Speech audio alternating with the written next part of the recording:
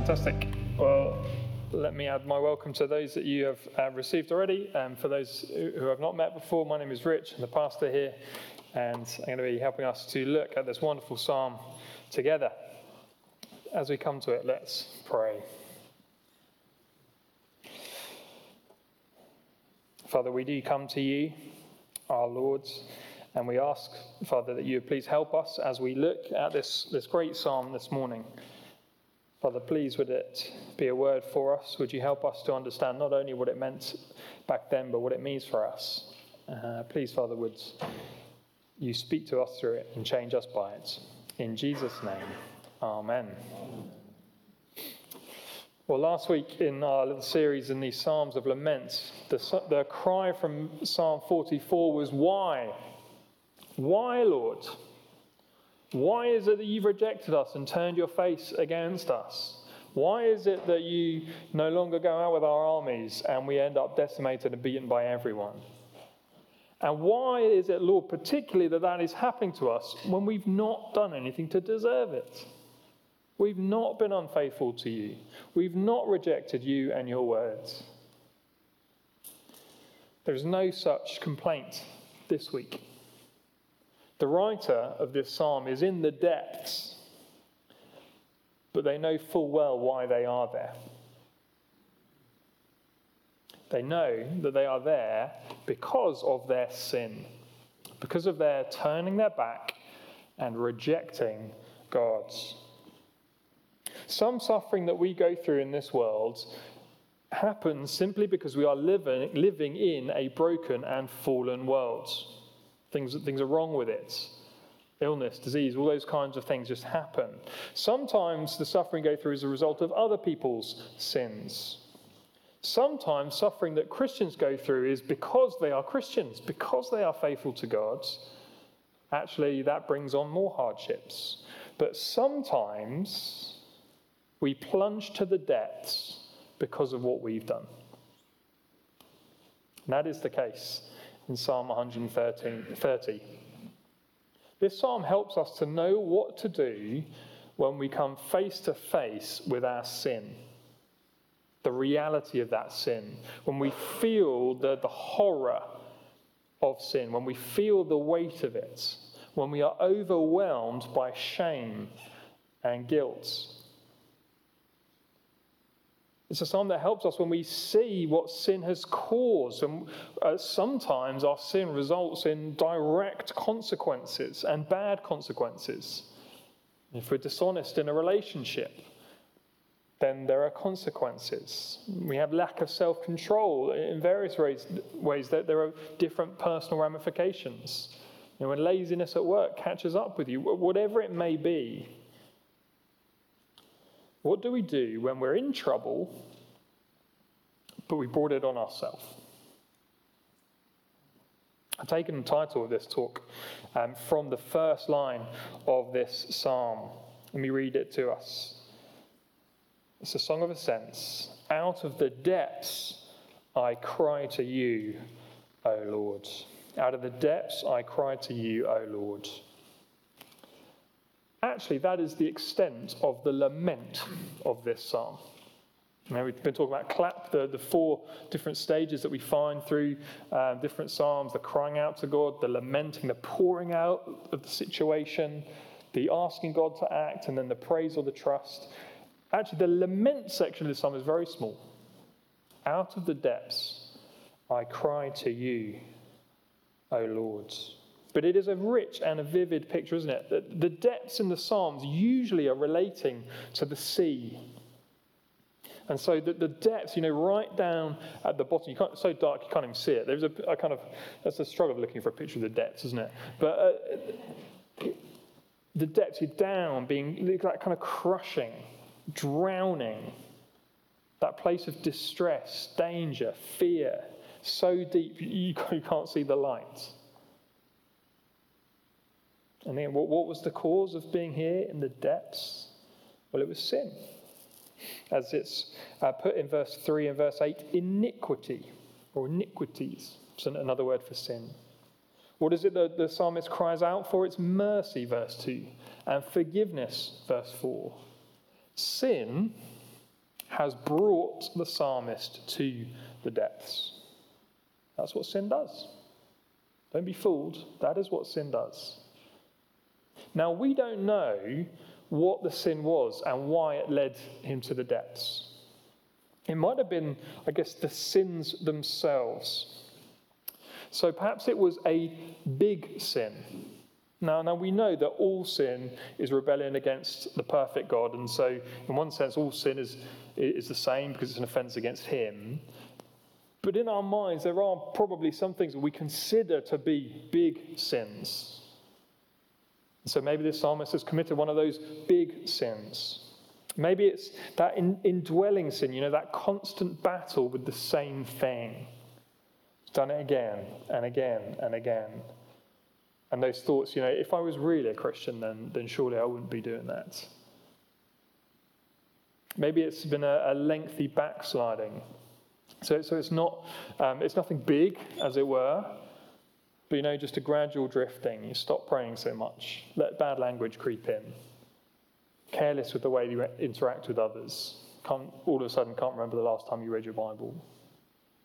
Maybe it's a deliberate sin. There's something that that the psalmist knew they shouldn't have done, and they're about to do it, and then the Holy Spirit remind them, no, that you shouldn't do it, and they've done it anyway. We don't know. Could have been any of those sins themselves. It could have been the result of the sins.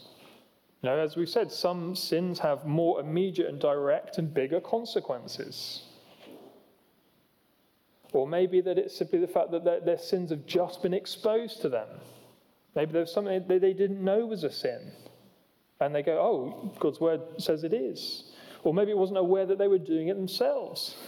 And they go, I never knew I was that bad. It might be a renewed understanding of the seriousness of sin. We know if you spend any time in the Bible, we know that sin is a bad thing. But you know what? We also know that we're to ask for forgiveness, and we do that, and we got so used to that now the kind of seriousness of sin has slipped away, and it doesn't matter. But maybe they've been reminded. The point is that this psalm is wonderfully vague because it speaks to and helps us in all of those different situations. And just as we don't know, as it were, what sin was that led him to the depths, equally don't know what the depths was like. So we don't know whether it was a situation. Was he living with the direct consequences of his sin? Now, had he stolen something?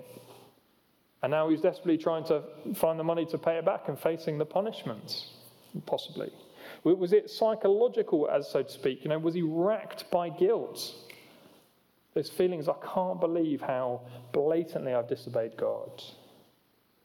Whether it's his situation or whether it's, as it were, in his head, at its heart, we know that this problem is spiritual. We know that his key concern was his relationship with God. But as I said, the ambiguity is helpful for us. This is a great psalm to adopt and to use ourselves. What do we do when we're confronted by our sin? If you're worried about your lunch today, don't worry. My introduction is the longest point. So we are getting into it. Here's our first point. Cry out to God. What do we do when we're face to face with the reality of our sin? We're confronted by it. Firstly, cry out to God. This is so basic and yet such an important reminder for us, because so often our natural instinct when we have sinned is to run away from him. And I don't quite know why that is. I've got some thoughts, and I'm sure there'll be different things for all of us. I think perhaps part of it is shame. How can I, as it were, face God? How can I come to him in prayer when I've just done that and I know I shouldn't have done, or I've done it again, or whatever it is? There's that sense of shame. Maybe it's pride. Don't want to admit that I've done wrong. And actually, I'd be far better off, let me just sort myself out first, and once I've got myself into a kind of good enough state again, then I can do it. Maybe sometimes it's a kind of, I think it's doubling down on sin. I've done that, well, might as well go and do whatever. I'll sort it out later. There'll be other things too. But no, first thing, cry out to God. Have a look down at verse 1 again. Out of the depths I cry to you, O Lord. O Lord, hear my voice. Let your ears be attentive to the voice of my pleas for mercy. The words for cries and pleas are descriptions of what has happened in the past and that are still going on today for the psalmist.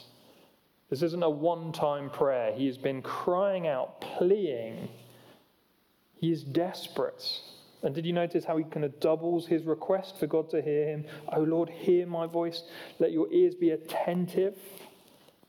For him, down in the depths, God feels so very far away. And he's crying out, saying, Lord, please hear me. Hear my prayers. Hear my cries. And what is he crying out for? Mercy. Hear my pleas for mercy. Be merciful to me. Show me favour. We'll unpack a bit more of what that looks like as we go through. But he is crying out to the Lord, as he is the only one who could ever bring the psalmist out of the depths. As I said, it is hard when the one that we have wronged is the only one who can help us. But he truly is. He is the only one we can turn to. I wonder this morning whether there be some people here, who've been running. You've been running and running and running. You're in the midst of that turning and running away from him. But the more you run, the more depressing it's got, the more guilty you felt, and the less you can ever think that you could come to him. Come to him, cry out to him. That is the first step. He is the one we've wronged, yes, but he is the one who we turn to. And far better yet, turn to him quickly, each and every day. The phrase, keep short accounts with God. Far better that we never get to the depths at all. When we've sinned, turn to him. But even from the depths, the darkest place the psalmist could be, they cry out. They cry out to God. Secondly, admit your guilt. Admit your guilt. Verse 3. If you, O Lord, should mark our iniquities, O Lord, who could stand? There's there's a man in our previous church who was a caretaker of a school, and in clearing out the school one time, he found the record of punishments from that book. So going back 50, 60, 70, 80, many, many years, and it would be Rich Hall, talked back to the teacher, received 3 raps of the knuckles. It was literally stuff like that. This huge long record of all the wrongdoing in that school. It was quite funny to flick through it and look at some of those things. A bit terrifying on some of them as well. But imagine God had a book like that. And he was there constantly reading through our sins. Rich got angry for the 5th time today. I mean, seriously, right? It's a kind of silly image. But that's the point this is making. If God kept a record of our sins, and he was constantly bringing them to remembrance, he was constantly going over them, flicking through them, who could stand? Who could stand before him? And by standing before him, it's talking about the day of judgment. Coming back to the very first psalm here, Psalm 1 verse 5, therefore the wicked will not stand in the judgment, nor sinners in the congregation of the righteous. If God kept that record of sins and was constantly going over it on the day of judgment, who could stand before him? No one. Everyone would be laid flat. Everyone would face his judgments, his punishments. No one could stand before him. You see here, the psalmist is recognizing and admitting his guilt before God. I am down in the depths because of my iniquities. But actually, that's where I deserve to be. And not just himself, anyone. O Lord, who could stand? Not just himself, but indeed every single one of us too. No one. where we admit our guilt before him. And again, this so often goes against the grain. I'm coming across a t-shirt a few years ago that on the front said nature/nurture. Nature-nurture debate, is it because our genes or because of the kind of environment? Nature, nurture, and on the back and said, either way, it's my parents' fault. Because we love that, don't we? We naturally want to shift the blame. When we're caught doing something wrong or we're accused of doing something wrong, what's our response? Or even if we say, yes, I know, I'm sorry about that. But what you really need to know is that this had happened. Or yes, I'm sorry for that, but that happened only because of this. You see, we naturally want to try and make excuses. Admitting our guilt, admitting our wrongdoing, and taking full responsibility for it is not something that comes naturally to us. We love to sweep things under the carpet, pretend they're not there, pretend it not happened. It didn't happen. But no, the psalmist admits that before the just God of the universe, who could stand against them if he kept that record of sins? Now, this might seem like a bit of a strange place to start, or near the beginning. Wasn't he meant to be moving us out from despair, not kind of putting us more and more in it? But before we can truly grasp the significance and the beauty of forgiveness, there must be an awareness and an appreciation of our unworthiness before him. O Lord, who could stand before you? If you, O Lord, should mark our iniquities, O Lord, who should stand? Absolutely no one. And as we cry out to God, we admit that we are indeed guilty before him.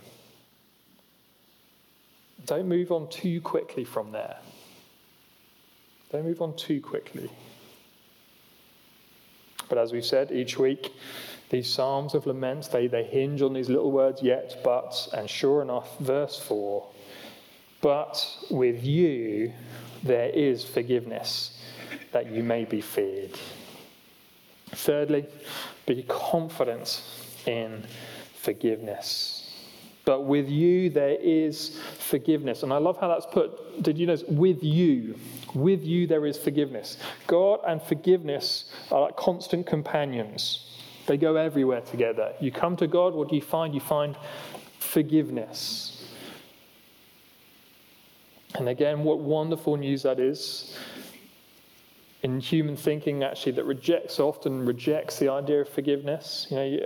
Just think about your workplace. How many petty squabbles go on and are remembered years later?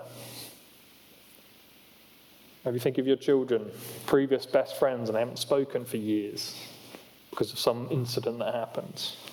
Bitterness is harboured, resentment's held. With our world, there is so little forgiveness. With God? No, with God there is forgiveness. There is forgiveness. And this is our sole basis for confidence. The sole basis for the psalmist's confidence, there in the depths, crying out for mercy. Why does he think he might get mercy? It is not because God might look down and go, you're not that bad. Or say, I know you'd had a bad night's sleep. Or whatever it may be. No, his sole confidence is that with God there is forgiveness. And it is a great statement of confidence. With you there is forgiveness. But again, as we've done through these series in the Psalms, how much more reason we have for confidence in these things than the psalmist ever knew. Paul writes in Colossians 2, and you who were dead in your trespasses and the uncircumcision of your flesh, God made alive together with him, having forgiven all our trespasses by cancelling the record of debt that stood against us with its legal demands. This he set aside, nailing it to the cross. Forgiven all our trespasses. Anyone who's come to him, who's cried out to him with their sins, forgiven all our trespasses. And that record of all those iniquities, those transgressions, well, it's been ripped up. He doesn't choose to bring it to mind. He doesn't pore over it again and again. Those big sins, all those little sins, been laid aside, nailed to the cross in the person of the Lord Jesus. But with you, there is forgiveness. With the Lord Jesus, there is forgiveness, because that record of debt has been dealt with. We can be even more confident than the psalmist. And they were very confident. We can be even more confident. And that is why we can be confident when we cry out to him. When we're there and our natural instinct and urge is to run away, we go, no, with the Lord there is forgiveness. And we cry out to him. That is why we can admit our sins to him, because it's not as though if we admit our sins to him, that's going to be it. We go say, yes, I really am that bad, and therefore you're never going to have anything to do with me. No, we can admit our sins, because with God there is forgiveness. Be confident, cry out to him, admit and confess our sins. Remember that with the Lord, because of Jesus, there is forgiveness. And again, I just want to say again this morning, if you don't know that forgiveness, if you have that feeling of guilt and you don't know what to do with it, well, cry out to the Lord Jesus. Admit your sin before him. Don't try and hide it. Don't pretend it's not there. Admit it. But know that there is forgiveness for all who come and trust in him. Fourthly, wait for God's assurance. So the psalmist has turned to God, cried out to him, admitted sin, is confident that there is forgiveness, but it doesn't seem like his heart is settled yet. It doesn't seem like he has been brought out of the depths yet. It doesn't seem like he's got to that place of peace. And so he makes a resolution, one that he's already started. Verse 5, I wait for the Lord. My soul waits, and in his word I hope. He's waiting. He's waiting for the Lord himself. He's waiting for God to come and change his heart, change the situation, to bring him up out of the depths, to bring that personal assurance that their sins really are forgiven. And you see how he waits, verse 6. My soul waits for the Lord, more than watchmen for the morning, You can kind of imagine that scene. So you're back then, one of the Jews stood on the city walls, looking out, watching for trouble. And it's been cold. You've been up for too long. Your muscles are kind of aching. And you're waiting for morning. You're waiting for that first ray of light to come up. How are they waiting there? Well, they're waiting eagerly. Come on. They're waiting expectantly. Morning will come, as it has done every single day of this earth. Morning will come. They're waiting. They're staring to the east, waiting for that first light to shine. And that's what the psalmist says he's doing here. He's waiting for the Lord. Because there is one thing in knowing objectively about the forgiveness of the Lord. There's one thing about knowing that Jesus has indeed died on the cross, that our iniquities, our transgressions were nailed on the cross with him. It's one thing about knowing those things to be true, but sometimes it takes a bit of waiting until those things are applied to our hearts. And this waiting requires balance. We know there is forgiveness. We know there is forgiveness with him, but we also know the weightiness of sin. And sometimes we need to wait for God to apply those wonderful truths to our hearts. And again, I wonder whether sometimes we're a bit quick to move on to the 2. We're a bit quick to go from verse 3 to verse 4. There is a time that it is right to grieve, to lament, to weep over our sin. There is a time when it is right to feel that weightiness. And we ask and look for the Lord, to his Spirit to apply, his Spirit to work that work of peace in our hearts. But did you notice, though, in verse 5, that there is great help for us? You see, I wait for the Lord, my soul waits, and in his word I hope. As we're waiting for him to bring that assurance, that peace, to bring us out of the depths, well, we've got his word to hope in, to look at, to give us confidence. In his word, we get to see who God is. We get to see that with him is forgiveness. We get to hear the promises of God. Jesus, who said, whoever comes to me, I will not cast away. We get the promises, if you confess your sin, God is faithful and just and will forgive us our sin and purify us from all unrighteousness. We get the example of Bible characters. Every single Bible character other than Jesus is a testimony to forgiveness. And sometimes we get really big pictures of that. David, when he messes up. Abraham. All of them. I'll just go name them all. Every single Bible character is a testimony to forgiveness. So as we're waiting for him to bring us that peace and comfort, well, we have his word to hope in. That reveals God, gives us those promises, gives us great examples. Wait for the Lord. And as we're waiting for him, we do so trusting in his word, hoping in his word.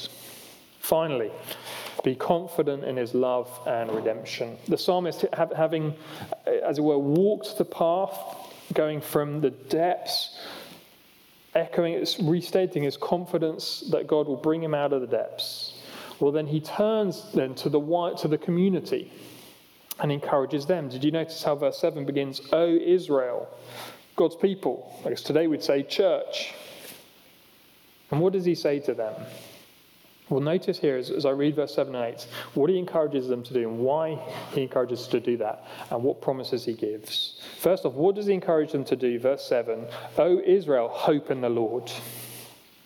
All that I've done, you do it too. I found this to be true.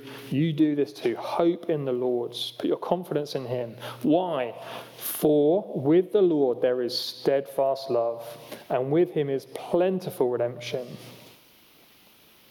And what great promise, verse 8, and he will redeem Israel from all his iniquities.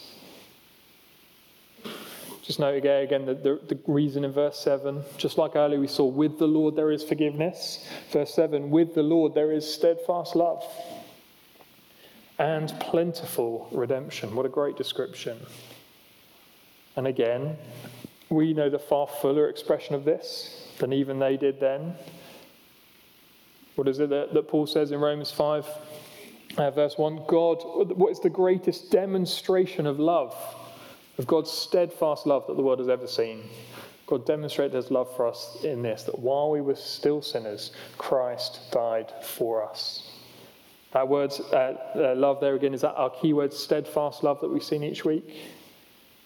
And we've seen that steadfast love in Jesus. Jesus who came and said, I'm going to give my life as a ransom for many. I'm going to pay that price in order to set my people free, to bring full redemption for every one of my people.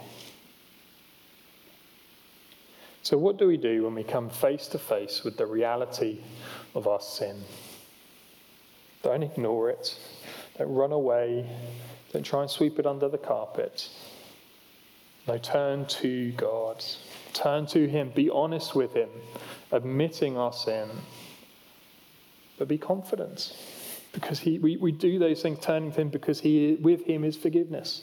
With him is steadfast love. With him is plentiful redemption. Turn to him and wait for him. Let's pray.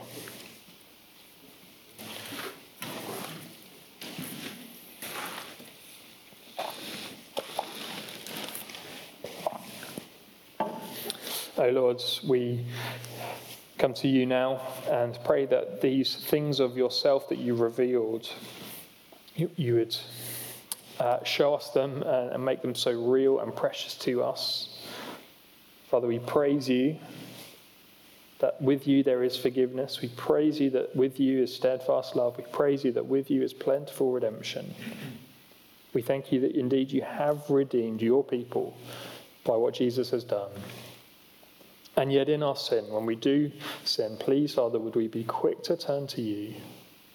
Would we be quick to look to you and confess that we would know these things to be true for us? In Jesus' name, amen.